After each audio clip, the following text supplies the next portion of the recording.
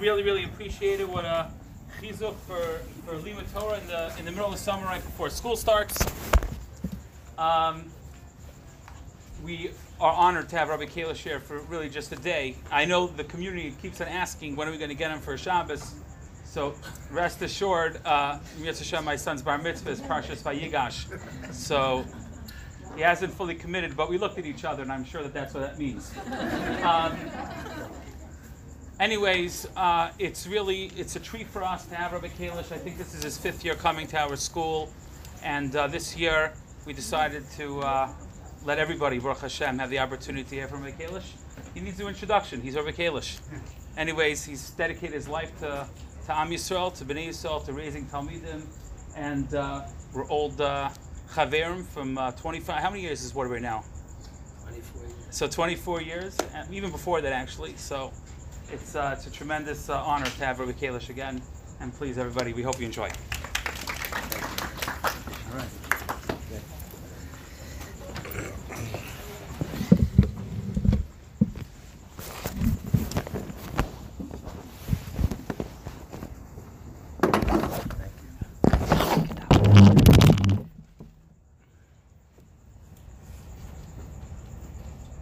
I want to thank everybody for coming on a weekday night. Like Rabbi Wilks said, I feel very, very comfortable here. I'm talking to many, many old friends. David, Daniel, many, many people. Avi, people, Mayor, people I know for many years. I feel very comfortable here. I want to start really just saying why I love the school, this precious school, Maimonides, and why I appreciate, there are many reasons, but I want to say in Nekuda that I appreciate about Rabbi Wilk and his wife. They're incredible people. But I want to talk about them for a minute and the school and a specific point. There's no industry, there's no kiruv school. I don't subscribe to that. If you take a school, we're warm. Like people serve different things. This school's very into science. This one does math. We're the warm school. We're nice to kids. I think that's baloney. And if the question of a school's warmth is only one question to me, if a place is warm, it's the same thing with kiruv. I don't look at somebody says, I'm into kiruv. The only question they're into kiruv, are they mekarev their wife, the wife to the husband, their children, their neighbors. Warm, if you're a warm person, if the staff are warm to each other, it can extend to the students of the school.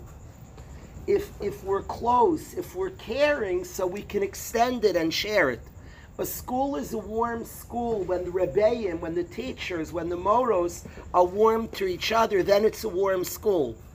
This side of that, I don't buy in. You're not a warm school. And students see truth. They see what's true. What I love, one point of this amazing school, I've had the opportunity for 5 years to come to the school before the students are there.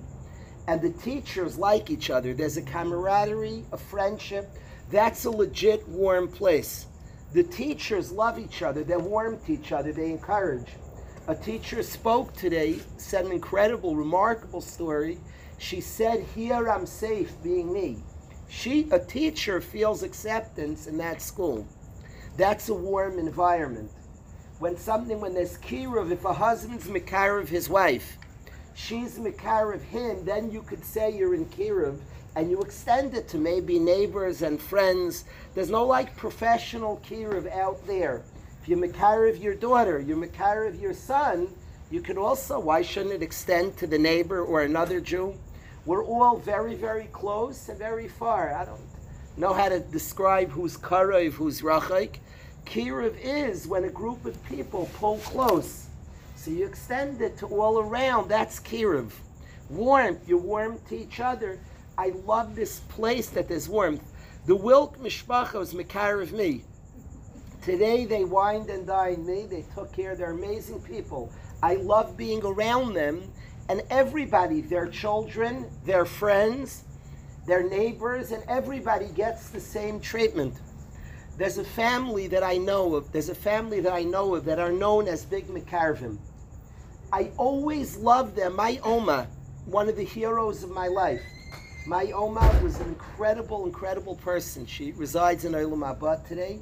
An incredible human being who at 16 lost her parents, lost her siblings. The Nazis, Yimach Shemam, took them away. She was a heroic figure in my life, my grandmother.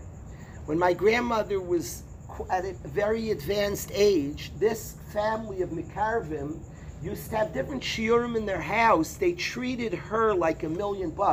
That's Kiruv. They're Mikarvim. They were Mikarv, a 94-year-old Tzaddikas, and they're Mikarv, their Kiruv extends. That's Kiruv. And that's what I have a tremendous affinity to the Wilks. I love them. They are people who bring people close, who encourage, who are warm. It extends to the youth. It extends to adults. It extends to all ages, all kinds.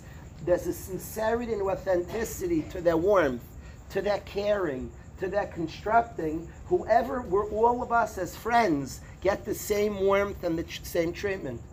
This school is incredible school. I can attest the teachers are good to each other. They enjoy, they kibitz, and they joke in a beautiful way. I have a friend who took over a school recently. He said the first thing he's going to do, the first thing is he wants his rebbeim to like each other more. He wants them to be into each other. The first move, he has to think of events and ways.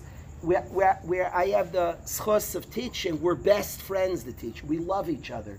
My kids grow up, they're literally family to the other rebbeim.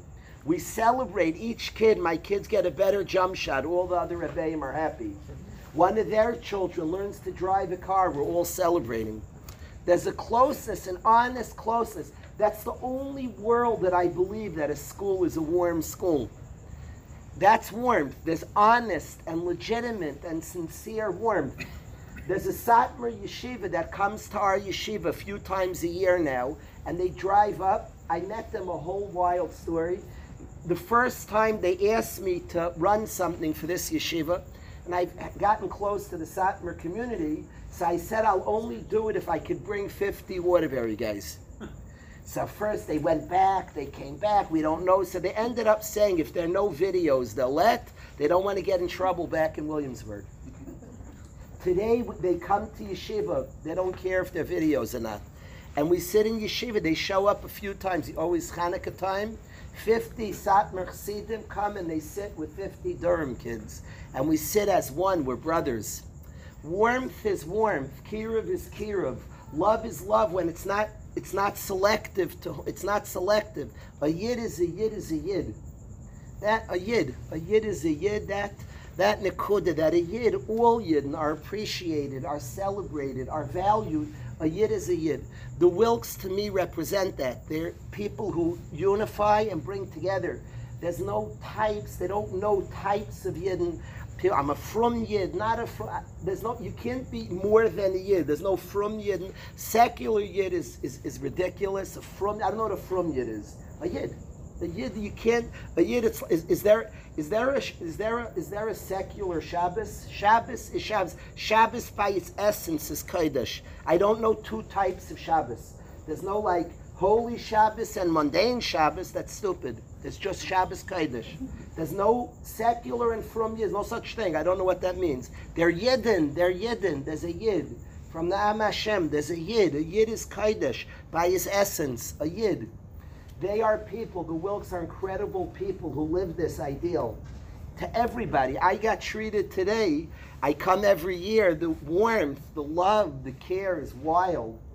I wish my wife was here. She couldn't be here this year. But I want her. She loves the Wilks as well. And the treatment, the warmth that they exude to their friends is incredible. There's a Gemara that I appreciate a lot. The Gemara says that one of the Roman Empire, Nero Caesar, this Roman general at the time, came to attack Yerushalayim.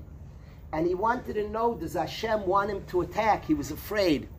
So he shoots an arrow one direction, it goes to Yerushalayim. The other direction, Yerushalayim. The other, any direction he shoots the arrow, goes to Yerushalayim. So he's very convinced that Hashem wants him to attack Yerushalayim. Clearly Hashem is displeased with the behavior of Yidden. So he asks a kid, this was a method that he said to a kid, Psaikli psukecha, tell me your pasuk. I like in learning, I want every single person to connect to Torah. You know, sometimes somebody tells you a word and you're excited they said a word. It matters what the word is. I like when somebody has a favorite pasuk, an idea that resonates, and they used to ask somebody, tell me your pasuk. A yid has his pasuk. What are you excited about today? What pasuk is energizing? So this Roman general said to a Jewish kid, tell me your pasuk. To me, it's my dream that any yid you should stop. What's your pasuk these days? That's like Pashut. Every month you should have the pasuk of the month. A Mishnah, pasuk, a thought. What's your pasuk? What's your pasuk? What energizes you? What captures you? What gets you excited today? So the Roman general says to a Jewish kid, tell me your pasuk. Psaikli psukecha. And the kid says that anybody who starts up the Jewish people, I will avenge. I will avenge. So that's confusing. The arrows, any direction, miraculously go to Yerushalayim. What's your pasuk?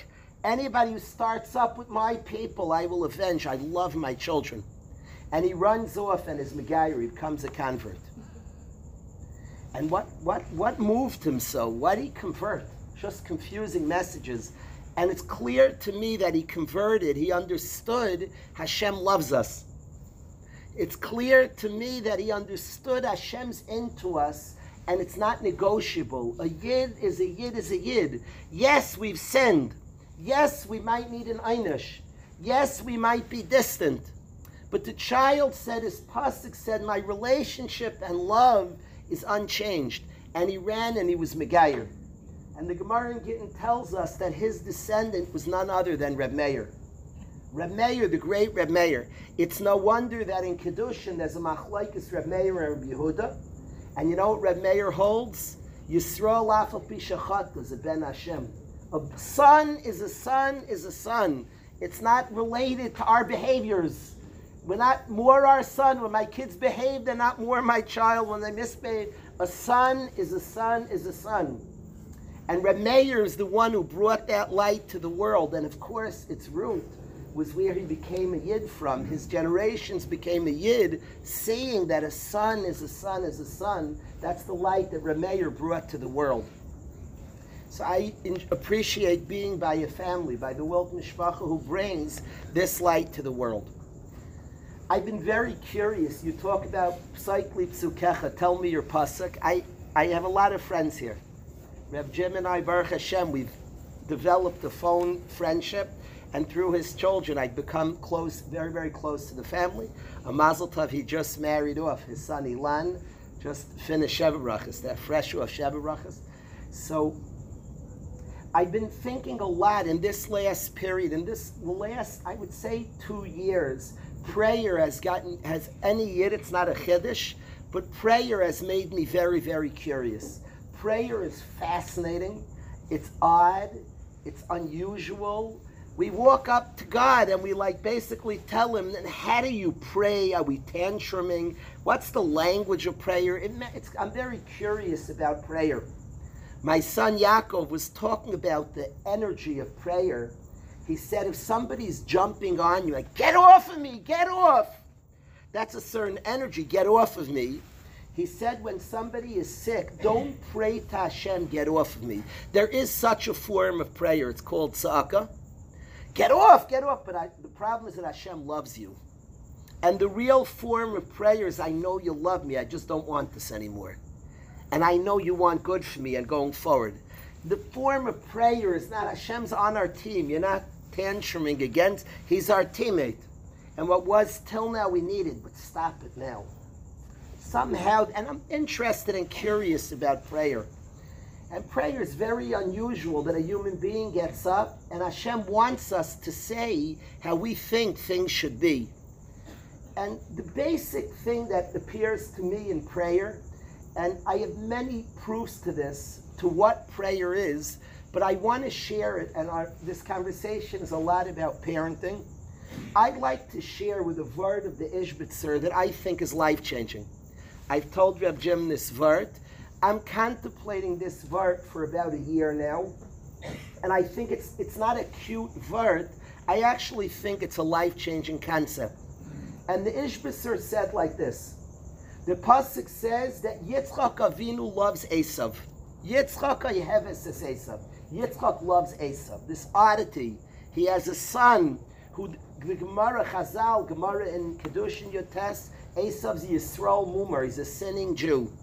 So he has a son who's a Rasha. Chazal label him a Rasha.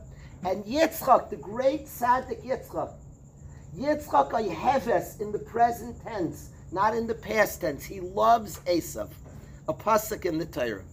Kitzai, now loves means in Olam Haba today. It doesn't say he loved. He loves. I have to say, right? He loves Esav. Now, the pasuk says Kitzayid Befiv. Rashi says that who was tricking? That Esav was a trickster. And Esav tricked. That's how Rashi says Kitzayid Befiv. Esav had tricked Yitzchak Avinu. The Ishbitzer has a different pshat.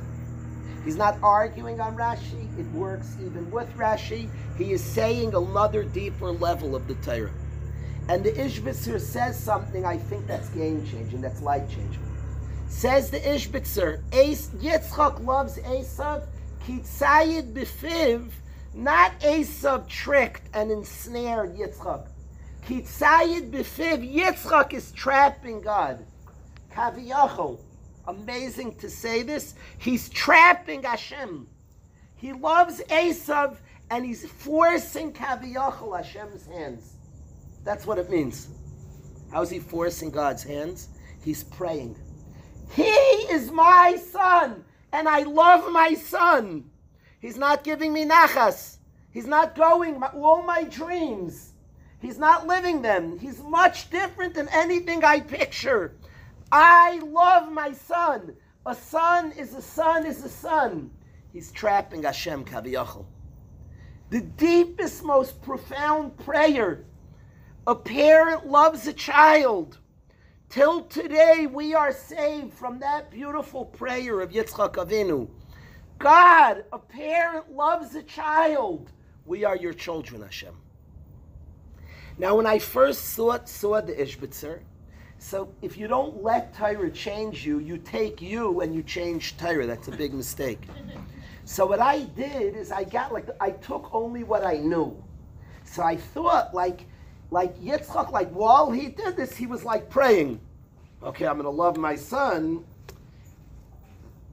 It's not what he's saying, the Ishbitzer. It's not learning Torah the way Torah is supposed to be learned. It wasn't like he was good and he was like offering a prayer. That's if you don't understand prayer, you take what you know and you switch Torah. But I'd rather take Torah and switch my brain. Prayer is that all of us have a piece, have a neshama. That's Tzelem Elokim Mamish. That's a piece of God. When we share with Hashem, when we pray, I have a friend that just for a year and a half, they're incredible people whose house is open. They've helped so many. Every week there's an In Shabbos and Yeshiva. They're there. They're such beautiful people. The wife got sick for a year and a half because of infection, dangers of an infection. Their house was completely off. Not a soul can walk in their house. She couldn't go anywhere for a year and a half, in and out of hospitals. When we prayed, when anybody who loves them prayed for her, it didn't make sense to us. She should be better. That perspective that this person who's so gentle and kind and giving to others should not be isolated from people. Who gave me that understanding? Hashem. That's the neshama inside of me that perceives it as such. I am not arguing with Hashem. I'm actually coming from the Tzelem Elokim and bringing out my perspective to the world. You count and I count, and anybody you know counts. And prayer is bring out what you feel, what you see. Bring out from the deepest place inside of you. And Hashem, through that, brings bracha to the world. Through that expression of your soul. Through that deep, profound Rahmanus that comes from God Himself. In prayer, the way I view prayer when I hear this Ishbitzer is what prayer is my wife is a very organized person. Sometimes on her cell phone, she'll send a text to herself. Not sure how it works, but she'll send messages on her smartphone to self. Prayer is we're returning. Hashem sends a text to himself through me and you. And we are supposed to bring out that will of Hashem, and then he sends blessing to the world. That's what prayer is. Bring out Yitzchak Avinu's most profound prayer of his life. He wasn't praying while he did this. Prayer imitates this. Prayer is this. Yitzchak Avinu loved Esav. He found it deep in him, the fatherly love of a son. In the deepest form of prayer, he brought out his soul, that a father loves his son. The most profound prayer of his life. He loved Esav and loves Esav. And that prayer, that profound prayer, was the deepest expression of Yitzchak Avinu's essence. And the children, God's children, are protected till today. Because he brought out a massive energy of a father loves a son. A friend of mine in Monsey, a beautiful family in Monsey, the Friedman Mishpach, incredible people. They just lost a daughter who was a special needs daughter, and they took care of her incredibly for years and years and years. The love they poured into this, other people taking vacations, they were taking care of their daughter. And the love they poured, I think it's one of the most profound prayers of our generation. A prayer that parents, a mother loves her daughter. A father loves, not in return, not a good way of getting nachas, not a machine to get, no. The beautiful, untainted, unfiltered, a love of a parent to a child. What a powerful, the prayer, literally one of the most powerful prayers of our generation, Tzayid B'Fiv, Kaviyachal, ensnaring Hashem. Of course, what Hashem wants. Bringing out this profound prayer, a parent loves a child. There's a place in Eretz Yisrael called Yad Avshalom. Yad Avshalom is a place that nobody prays in. Avshalom was an evil guy who tried to kill his dad, not a very good son. Tried to kill his father. He chased his father to kill him. I can't say, come imagine that with me. I can't imagine that. I won't put a son to that picture. That's crazy. Chased his father to kill him. And famously, David HaMelech davened 8 times, B'ni, my son. And he prayed for Avshalom, deep prayers that Avshalom should be brought to Olam Haba. And nobody prays by Yad Avshalom. I don't believe anybody here, we don't know what it is, is anybody here, is there one person who would say, I prayed there? I don't think Jews pray by Yad Avshalom, except Reb Chaim Shmulevitz, the great Mir Rosh Hashiva. It is known that on more than one occasion he went to pray there. People said, what, pray tell, are you doing? You're praying by Yad Avshalom? And he prayed there. He told his student, I don't know if they overheard him praying, or he said to a student, I pray there. A father said, I love my son, and brought to the world that point that a father loves his son. And I say to Hashem, we're your children, Hashem. We're your children, we're your children. So I want to say the opportunity, the deepest prayer of our life. When we tap in and have patience and understanding and find that deep place inside of us, Dad, that deep place inside of us, Mom, that loves unconditionally, that's patient, that's understanding. Every single parent prays for their kid. Right, Wilk and I were talking, we were sharing, we catch up once. We were talking, we were speaking about our prayers. And all of us, our prayer is the very private place where we're busy with the things most important in our lives. It would be very interesting if we each got to experience each other's prayers. We would find out how much space we take on somebody else's mind. Do you pray for me? Do I pray for you? Prayer, pilel, machshava. The word lispalo means thought. Every parent, their prayers are dominated with the dreams of our children. We all pray for our children. Shidduchim for our children, good health for our children, a good life for our children, growth, Yer Shemayim, eternity. We're all praying for our children. So we relate a prayer to our children. The deepest prayer of our life, more than any Shemoneh Esrei, if we cry like a baby, the deepest prayer the Ishbitzer is saying is when we are patient with our child. You just prayed. The best prayer, I don't care if you daven Yom Kippur 10 hours. You never said a better prayer for your child than when you unleash, I love, he's my kid, she's my daughter, and I love her. You unleash, you bring for yourself, for your children, and for our whole people with the children of Hashem. And a parent cares about their child. The deepest prayer ever we can give for our child, and for ourselves, and for our spouses, and for our neighbors, and for our entire people, and for the world, is a parent loves the child. That's my child, that's my child. We unleash that. That's the deepest place inside of us. We're bringing out to the world the most profound prayer. So that was my first point I wanted to make. I don't know if we need an incentive. I'm just saying the truth of what happens when we can be patient and understanding and believing and encouraging, when it's not even going the exact way we want. It's not a hechatimsa. It's not a way, a different system to get better behavior, to bring out more nachas. No. The simple mitzeus, the simple fact that it's my child, it's a piece of me. When we bring that out, we unleash to the world something profound, something very, very profound, that a dad loves his child. It's the deepest prayer of our life. So I wanted to share that prayer, that idea of prayer for us all. I think it changes what we understand prayer is. I believe prayer is bringing out anybody who ever prayed. I'm a Met fan. And I grappled, should I pray that the Mets win? First was that davening for a nace. Is that worthwhile? And anybody any yid has grappled in their life, should I pray? The business deal, the this. And you grapple what you pray, what you don't pray. The Wolfpack are playing a game. Should I daven they win?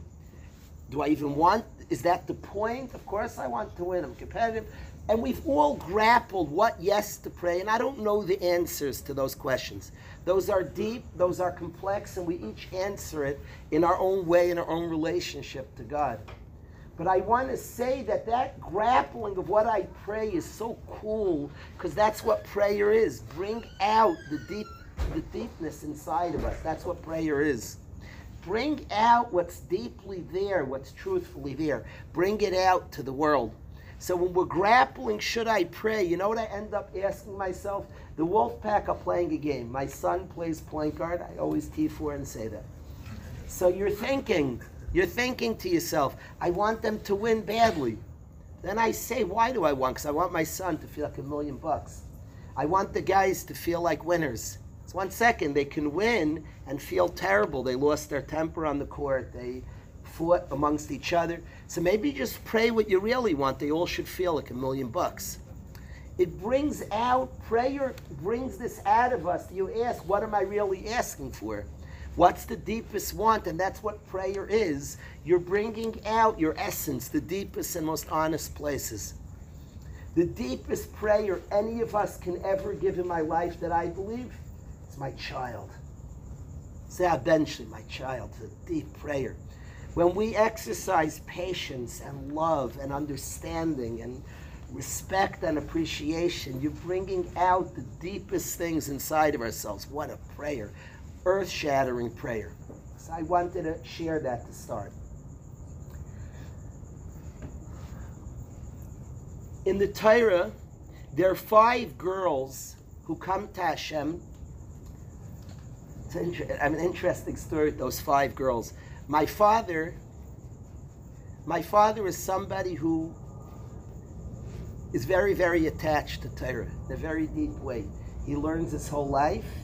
He came from a less of a learning background and attached to Torah. And he has sat and learned for 65 years very, very seriously. And he thinks in Torah and thinks about Torah. And he says to my mother one night that the 5 B'nai Slavchad, I'd never met a Noah in my life. One of the B'nai Slavchad's name is Noah, He said, I've never met a Noah. I'm a Met fan, so I know Noah Syndergaard. My father clearly doesn't. But he said, I never met a Noah in my life. A lady named Noah. So he says to my mom one night, the next day, I was making in Waterbury. I had just moved there 24 years ago. And my father was making a Siyum HaShas, and I asked him if I could make the Siyum HaShas for him. If I could make the party. And he agreed. The party was in Waterbury. And we made a party, a Siyum HaShas. And a lady from the community came who had never been to a Siyum HaShas in her life, a wonderful lady, and her name was Noah. And the night before, he said, I never met a Noah. That day, he met a Noah. So Tzlofchad has 5 daughters, one of them Noah.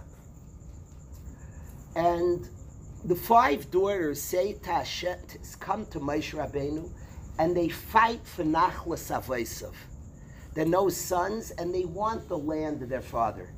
Now, for anybody who has experience with Torah, the Torah is eternal. The Torah is not what was, it's what is. The Torah is eternal. I promise there are no psukim about real estate grabs. There's no such thing.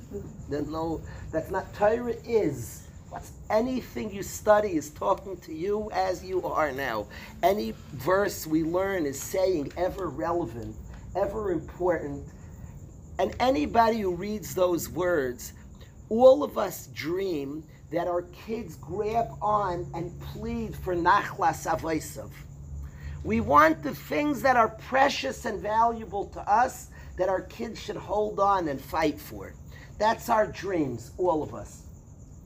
And these 5 girls go to Moshe Rabbeinu and they make a stand, an epic stand for Nachlas Avosov. We want our father's inheritance. We want the piece of Eretz Yisrael. Nachlas Avosov. I'd have to say it's the dream of any human being to have 5 children like that, who's craving Nachlas Avosov. That which is precious to you, Dad. That which is eternal to our people. It says if you don't teach a Yid Torah, you're a thief. If you're elitist, you say, not him, we're for the better boys. We're for the stronger girls. So it says you're a thief, you're a robber, you're a ganav. But you're not just a thief. A thief's a pretty bad thing to be called. If you tell a Yid, you can't learn here. You tell a girl, no, you can't study, you're a robber. Because they're entitled to Torah. It belongs to the Jewish people. Thank you for coming here, Bikiva. You're a robber if you don't teach somebody Torah. But not just a robber, you didn't just steal. You know, you could steal something that's low, but imagine you steal something that's a family heirloom. This is like generations. I was Zeicha at a chasna recently. They brought a kais out, and it was a kais from the Yid HaKadosh. They had a kais from the Yid HaKadosh. They had a kais at the chasna. So I was officiating. I got to hold the kais. You don't drink from the kais when you look a little bit not such manners. You make a agafa and then you don't really drink. The chasna kala drink. So you do is you tip over a little and you lick your hand. It's not such manners, but you do get your hand a little wet and then you try to taste a little because you did make agafa. But the bottom line is the chasna. It's not appropriate to drink from the kais because the chasn's a melech. The chasna and kala are kings and queens, and it wouldn't be appropriate to drink from their cup. What you do is you spill a little on your hand, you give the chassan, everybody's distracted with the chassan, you give a lick. That's what you do. So the bottom line is, I didn't get to drink out of the Yid HaKadosh's kais, and I've become very Hasidic. I was drinking from that kais. Bottom line is, they break the glass, Mazel Tov, everybody's jumping around, and I'm eyeing the whole time that kais. I didn't drink that, I spilled some wine, but I'm drinking from the Yid HaKadosh's kais. Bottom line is, I work my way to a crowd, everybody piles in, I hug the chassan, I was excited for a simcha, but I still was drinking from that kais. And I make my way to where they put the kais, and I reach out for the kais, and a family member grabs it. It's a family heirloom. Nobody's touched. I was so frustrated, but I convinced them, and they let me have a drink from that kais. But they grabbed it. It's a family heirloom. Nobody's touching the Yid HaKadosh's kais. But I was drinking from that. The bottom line is I negotiated. I forgot what I agreed to. I don't remember anyway. I might have given my house, my clothing. I don't know. But I got a drink from that kais. But they were very protective. That's valuable to the family. If you don't teach a Yid Torah, you didn't just steal, you stole the Yid HaKadash's kais. That which the family for generation guards. I can't describe how careful that guy was, that it wasn't out of his sight. Literally, right at the chuppah, he grabbed it and ran. They protect that in the family. Somebody holds it, they let it go at chasnas. That's the most valuable possession in that family. They guard it with their lives. And if you don't teach a Yid Torah, you're a thief. You stole that which belongs, that which every single Yid has a right, has a simple right, has a deep, deep right for that item. So all of us dream. Nachlas Avaisav means that which is precious in our family. And these 5 girls made a stance for Nachlas Avaisav. We're not letting go of our family heirloom, of Torah, of eternity, everything that's precious for our nation for generations. All of us dream to have such a child. So when I read these psukim about these 5 girls, I decided who in the world's their father. I need to find out who's their father, who's their mother. Their mother is important to me, but I'll never be that type of mother. That's my wife's job. I want to be that type of father. So I asked myself, these girls, that's my dream for I have a daughter, I have sons. That's my dream for my children. So let me do a little research into this dad. This is the all-time dad. His children are craving Nachlas Avaisav.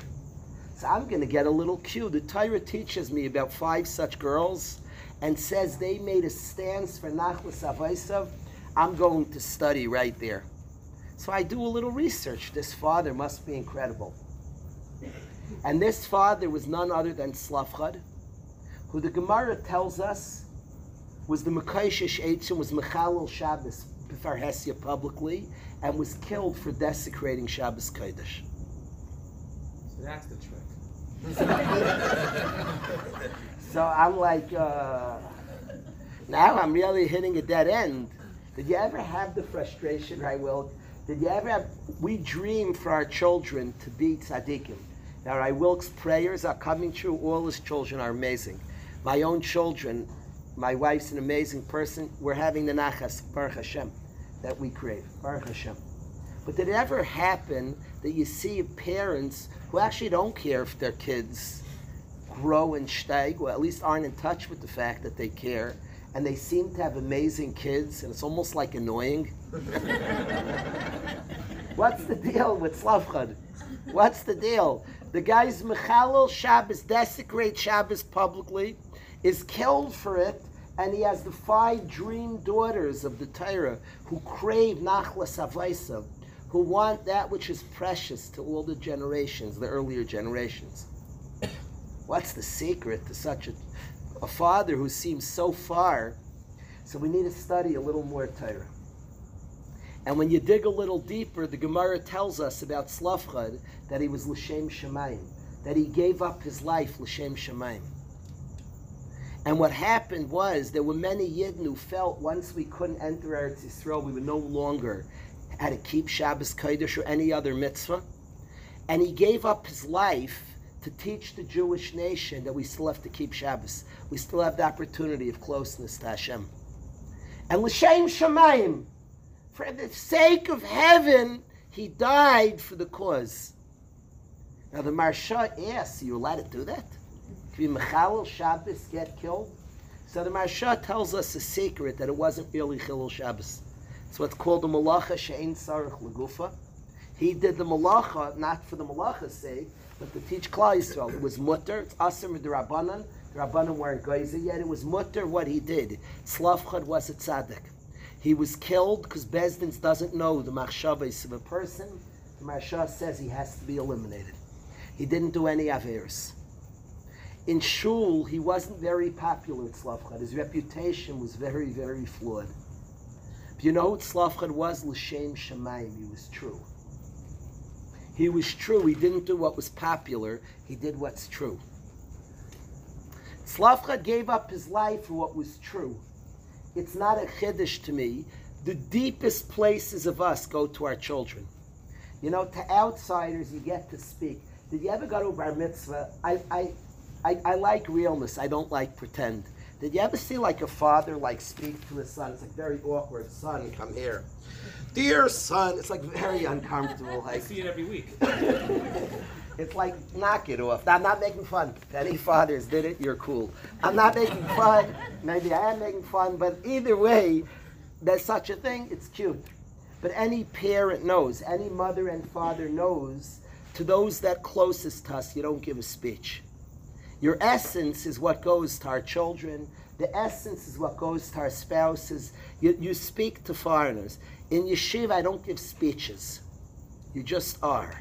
You are and he is, and we impact each other by our essence. You don't get to speak. When you're distant, you come, you give a speech.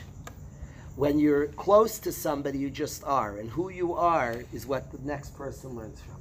We don't speak to our children. You could give a speech, it's cute. It's very cute, it's fun. It looks cool. But what you really tell your children is who you are. And that's how we talk to those closest to us.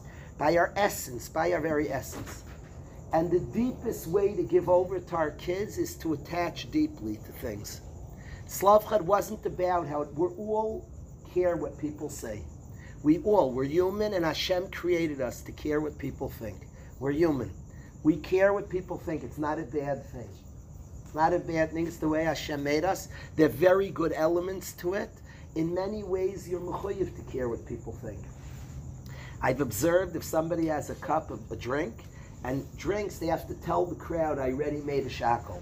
They're not insecure. So let's say you don't think I'm so frum, so what? Like, oh gosh, let them know I'm very frum, I make brachas. You're so insecure, so maybe you don't make brachas. You're so insecure. But you're mechuyev la'alacha v'yisem nikiyah me'Hashem u'mei Yisrael. It's an obligation, it's a chiyuv d'oraisa to be innocent in people's eyes, that people should understand you.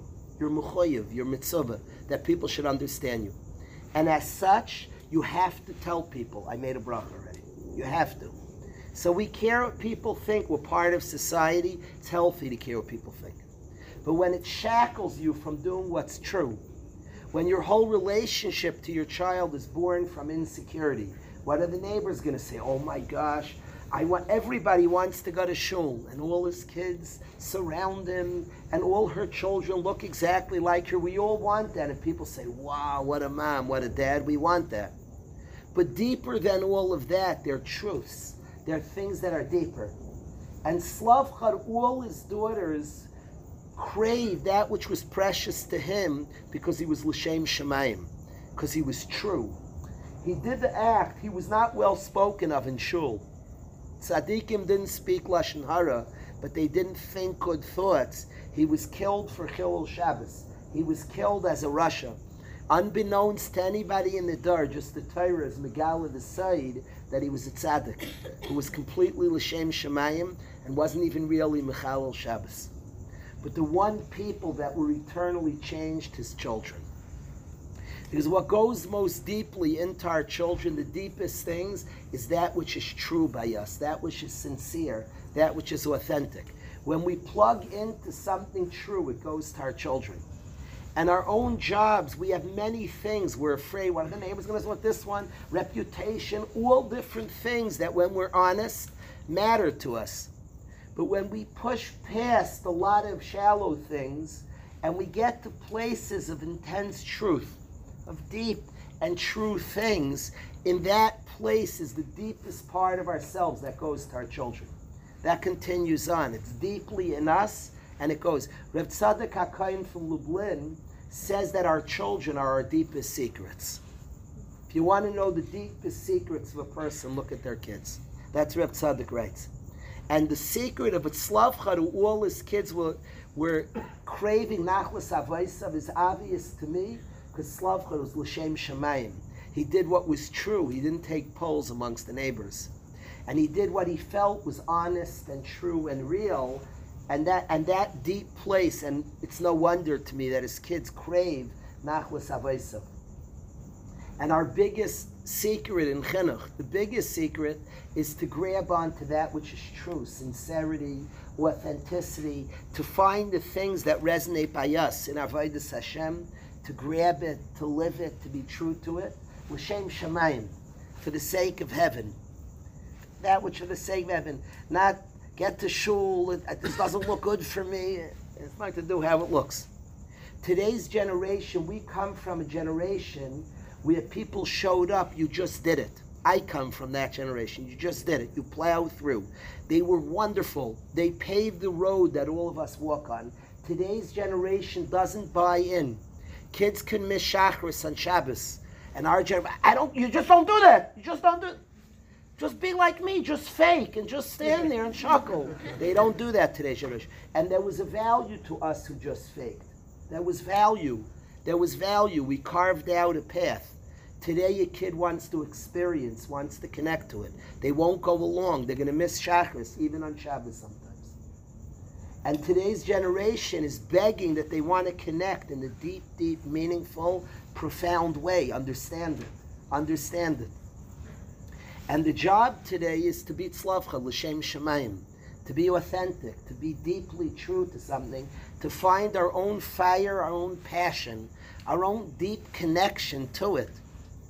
My son asked me a week ago. I got to learn, I don't get to learn tons, and I got to learn this summer with one of my children. And my son asked me, do you miss sitting and learning? It was a good question. I like Torah, and there is an aspect that I miss. But I told him that I feel more connected to learning than any point in my life. I feel a deeper connection to Torah. I'm not counting hours. I'm not counting blot. I have a deeper relationship to Torah today than I've ever had in my life. And we're trying to connect, and something should mean, in that place that we connect to Torah. It's hard to connect to prayer, very, but in the place that we can connect to prayer, certainly coming consistently is wonderful. I'm not taking that which is a milah. It's a beautiful milah. And certainly fighting, certainly, but connection. Many people struggle. The kid is not being consistent. That's all I wanted from consistent. Yet today's generation wants to connect to. They want to connect. Consistency is huge. But the deepest thing is relationship to that. It's precious. Nachlas avaisav, I would die for this. I would live for this. This is mine. I want this. And today's generation is begging, a generation that's standing on the shoulders, not a better generation. It's standing on the shoulders, those that carve the path of relationship by fighting, by being trucks, by just ignoring what I feel amazingly. But the path's been carved. Now there's a generation that wants to be excited by, that wants a relationship too. And this task in our own chinuch of our homes to connect. I sit Shabbos and I look at guys in yeshiva, guys I love, who I respect and appreciate. And I look at a youngster and I want to hand him Shabbos. And I've asked myself, how can I hand him Shabbos? How can I hand it to him? And I've thought about it a lot and tried different things. And the only answer is that I've started myself to connect to Shabbos. Shabbos means much more to me today than it has at any point in my life. In my want to hand Shabbos, I have to access Shabbos myself. I have to connect to Shabbos. I have to touch and feel and experience Shabbos. Zmiris helps a lot. My own Zmiris, a song I connect to. Connect to Shabbos, feel Shabbos. The place that we connect deeply goes to our children. Slavcha l'shem shemayim, that goes to our children. I have very little that fires me up in chinuch.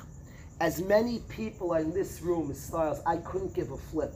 My sister is a disciplinarian. She's my closest, all my siblings are close, from my closest siblings. She's very tough. I'm very lenient. We're different. Every single person here has a different theory in chinuch. Doesn't it, like, it's boring to me. It doesn't matter. Be mechanech as you are, one condition. There's only one thing that fires me up. What fires me up, it's a Gemara in Gittin. It's a Gemara Gittin Daf Nun Zayin. The Gemara, thanks a million, Daniel. Thank you, Daniel. The Gemara in Gittin Daf Nun Zayin, the Gemara says that Isi ben Yehuda was relating the praises of the Chachamim. And he said on Reb Yehuda that he's smart when he wants to be. What does that mean? He's Chacham l'kashe'irtza. He's smart when he wants. That's like a strange praise. I'm trying to think, David, you go to PTA and the teacher says on your daughter, she's smart when she wants to be. What are you thinking? How often does she want? I think that's what you say on a troublemaker. If he wanted to be smart, he could be. Smart when he wants to be? Does he usually want? Very odd praise. And the Maritz Chiyos says, Pshat, that when we have bad midos, we can't access our wisdom. We can't access our wisdom when we have bad midos. If we're angry, jealous, anxious, if any type of bad midah is blocking our path, it blocks our wisdom. The deepest place, you and I are souls, holy, fiery souls. When we get to a place of good midas, we can access our wisdom.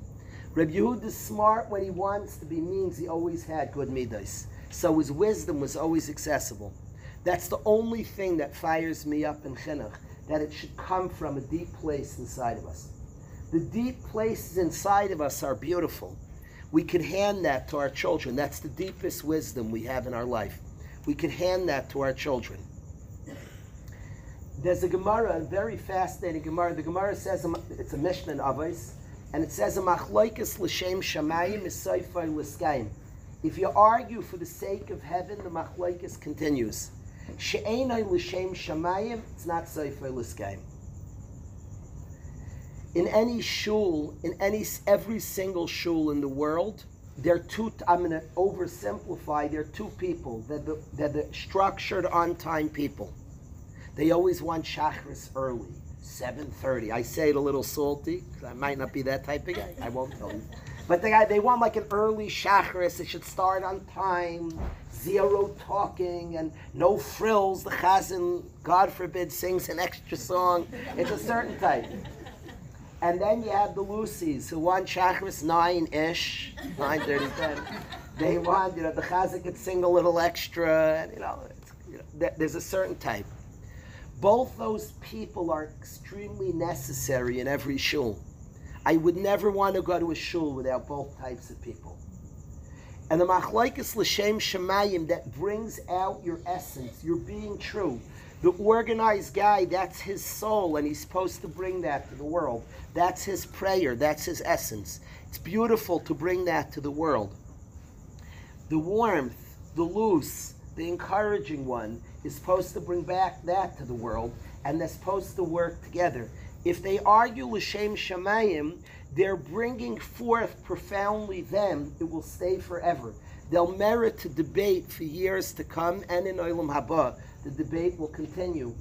When somebody's not l'shem shamayim, you are not an expression of you. Kairach does not continue to say what Kairach held, because it was not a deep expression of him. It was just midas reis. It was just bad character. Find the place that's the deepest expression of you. Be mechanech any way you want, and don't ask anybody, it's you. You have the children, you know how to be mechanech them. I respect parents to the end of the world. They have the answers for their children, because Hashem gave them these children. Just be mechanech from a place of truth. Be mechanech from the place that's the deepest version of you. Not from anger, not from what the neighbors are going to say, not from insecurity. From the place of the deepest you. The deepest you is forever, is an expression of your soul. Be mechanech from that place. If you're more structured and organized, your chinuch will look as such. Wonderful. That's your expression that you're bringing out to the world of godliness. Excellent. And if you're a different type, bring that out just from a place of good midas. I'm very passionate about that. Chinuch should not come from other places, from other pulls, and we all know how to call ourselves out. I was just angry, frustrated, insecure. Those are places that is no place for in chinuch. So what I'm passionate about in chinuch is chinuch from a place deep within. That's what goes slavchad l'shem shamayim niskaven. The deepest place inside of Tzlavchad is how he lived how he built his home. All his children were passionate servants of Hashem and wanted nachlas avosav.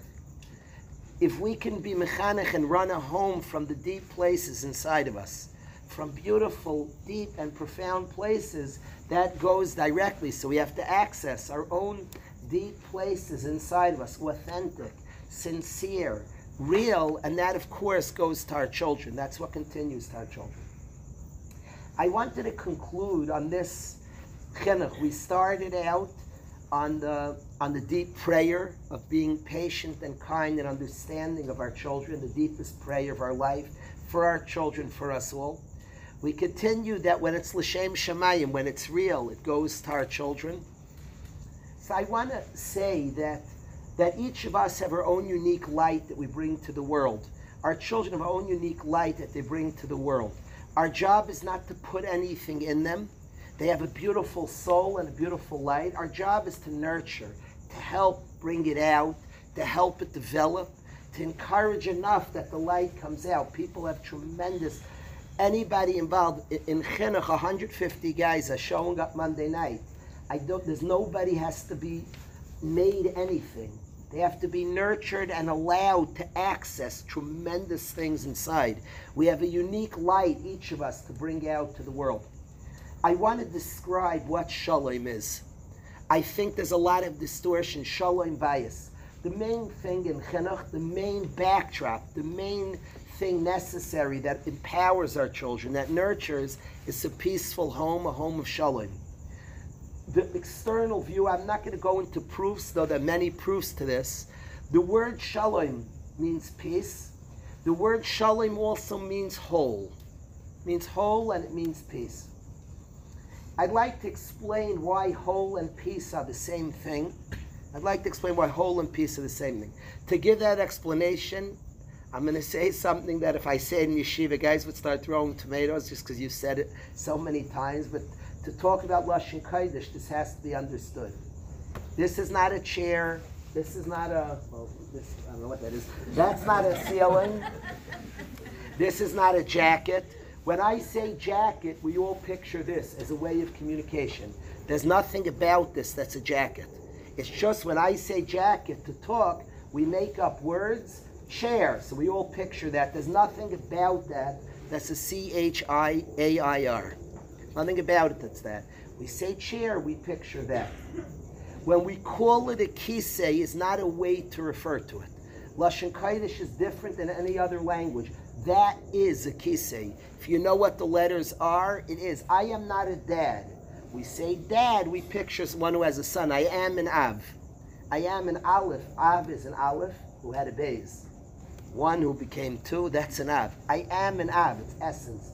This is a Yad. It's not a way to call this. If you know what a Yud is and a Dalet is, this is a Yad. That's what it is, it's a Yad. You'll find in words crazy stuff. A Yad is a Dalet and a Yud.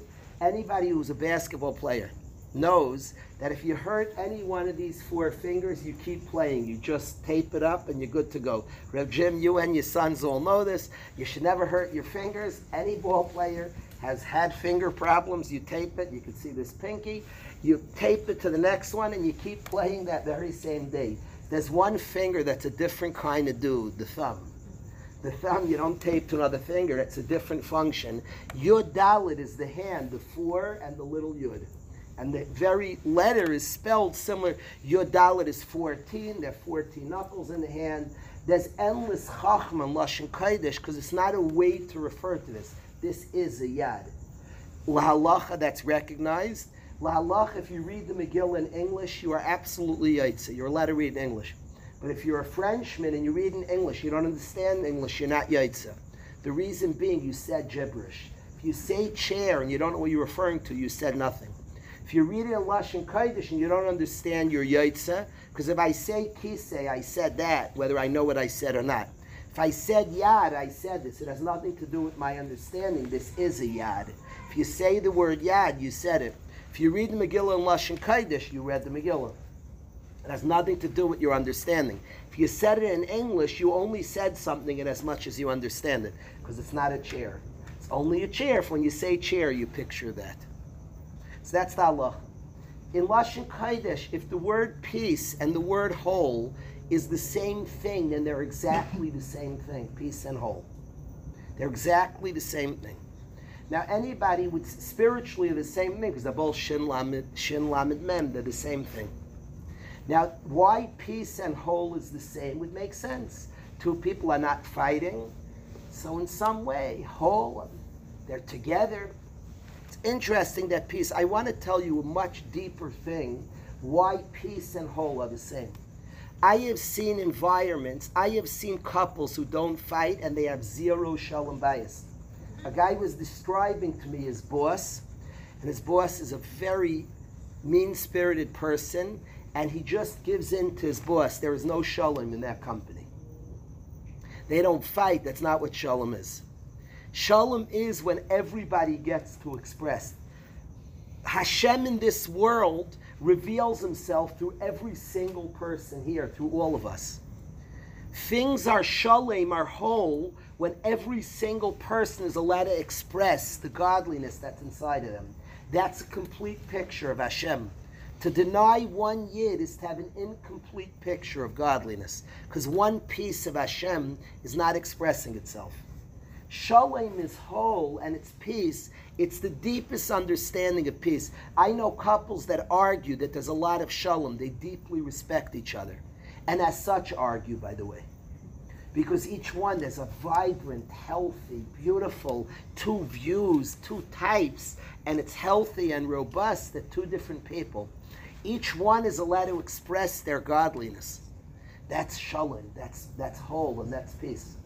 And shalom means that each person, there's room here. There's room for each one's unique expression. There's room there. That's shalom bayis.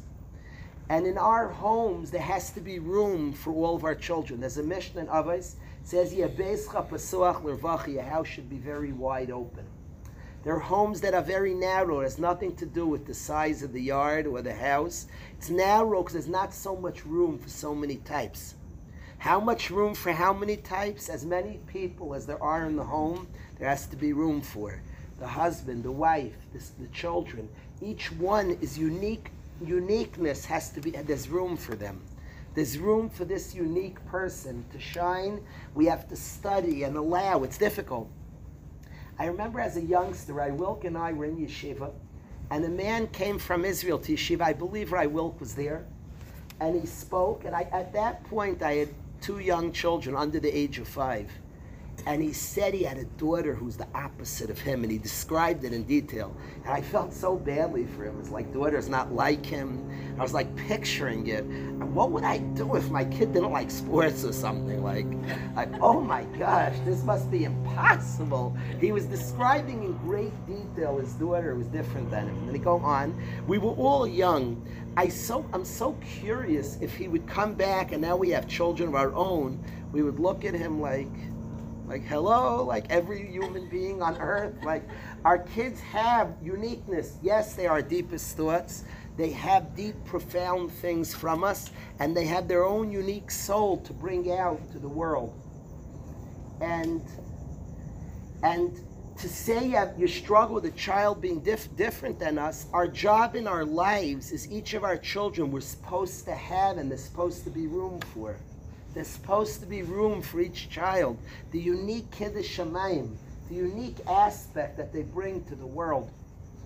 It's interesting, I didn't get to listen to the whole podcast, and I don't know, a very brilliant old friend of mine, a beautiful person, came to yeshiva. He just released the podcast maybe 2 days ago, and he interviewed guys in yeshiva. I have not listened to the whole thing, but I heard some of the interviews and some of the exchanges.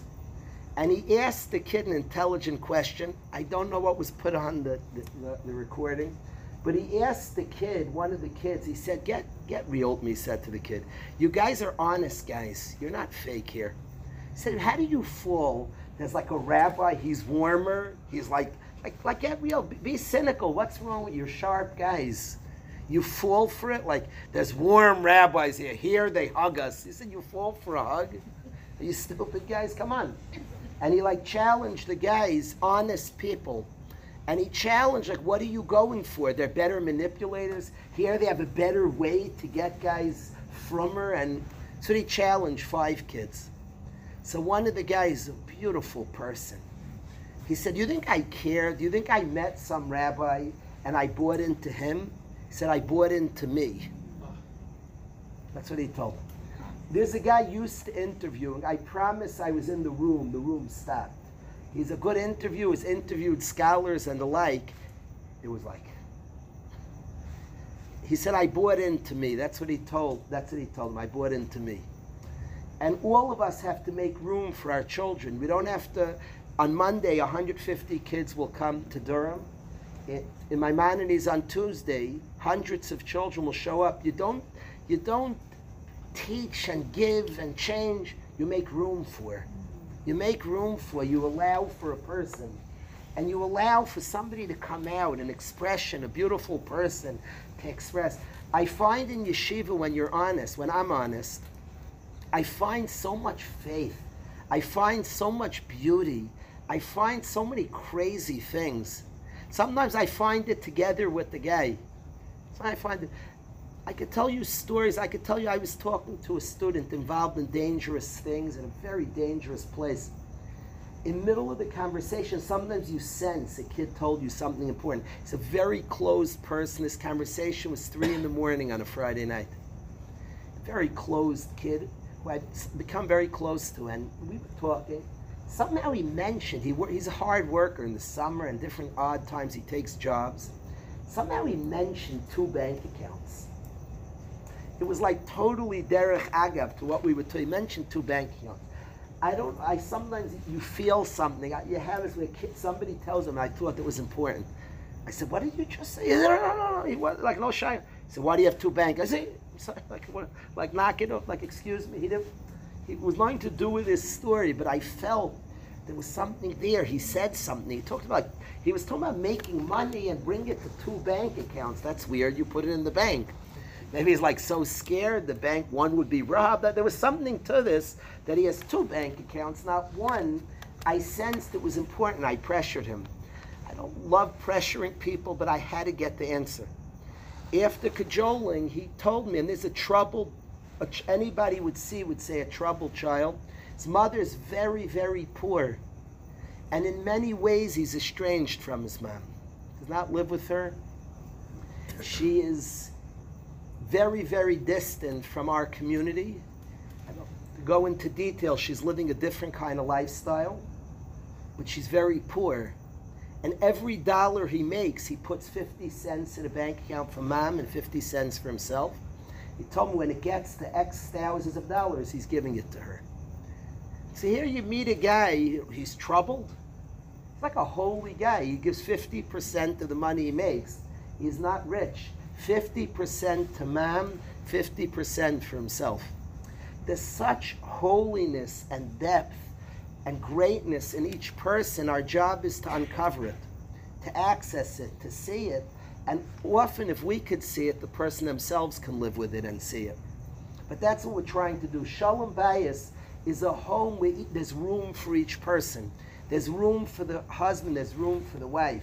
And then there's room for all our children. That's what Shalom is. When we say Ata Shalom, Hashem is Shalom, how can God be Shalom? How could one person be Shalom? If Shalom means peace, I don't know how one person could be peace. But Shalom means whole. And it means in God there's room for us all. Hashem is Mekaymai Shal Olam. In God there's room for us all. A person of Shalom means that he's willing to see the whole picture, not just what we express, but what you express in you. And together is the Shalom, is the whole picture. A world where the rigid guy allows room for the loose guy who allows room for the rigid, that's a world of Shalom. There's room for you both, even as they argue whether the minyan should be 7:30 or 9-ish.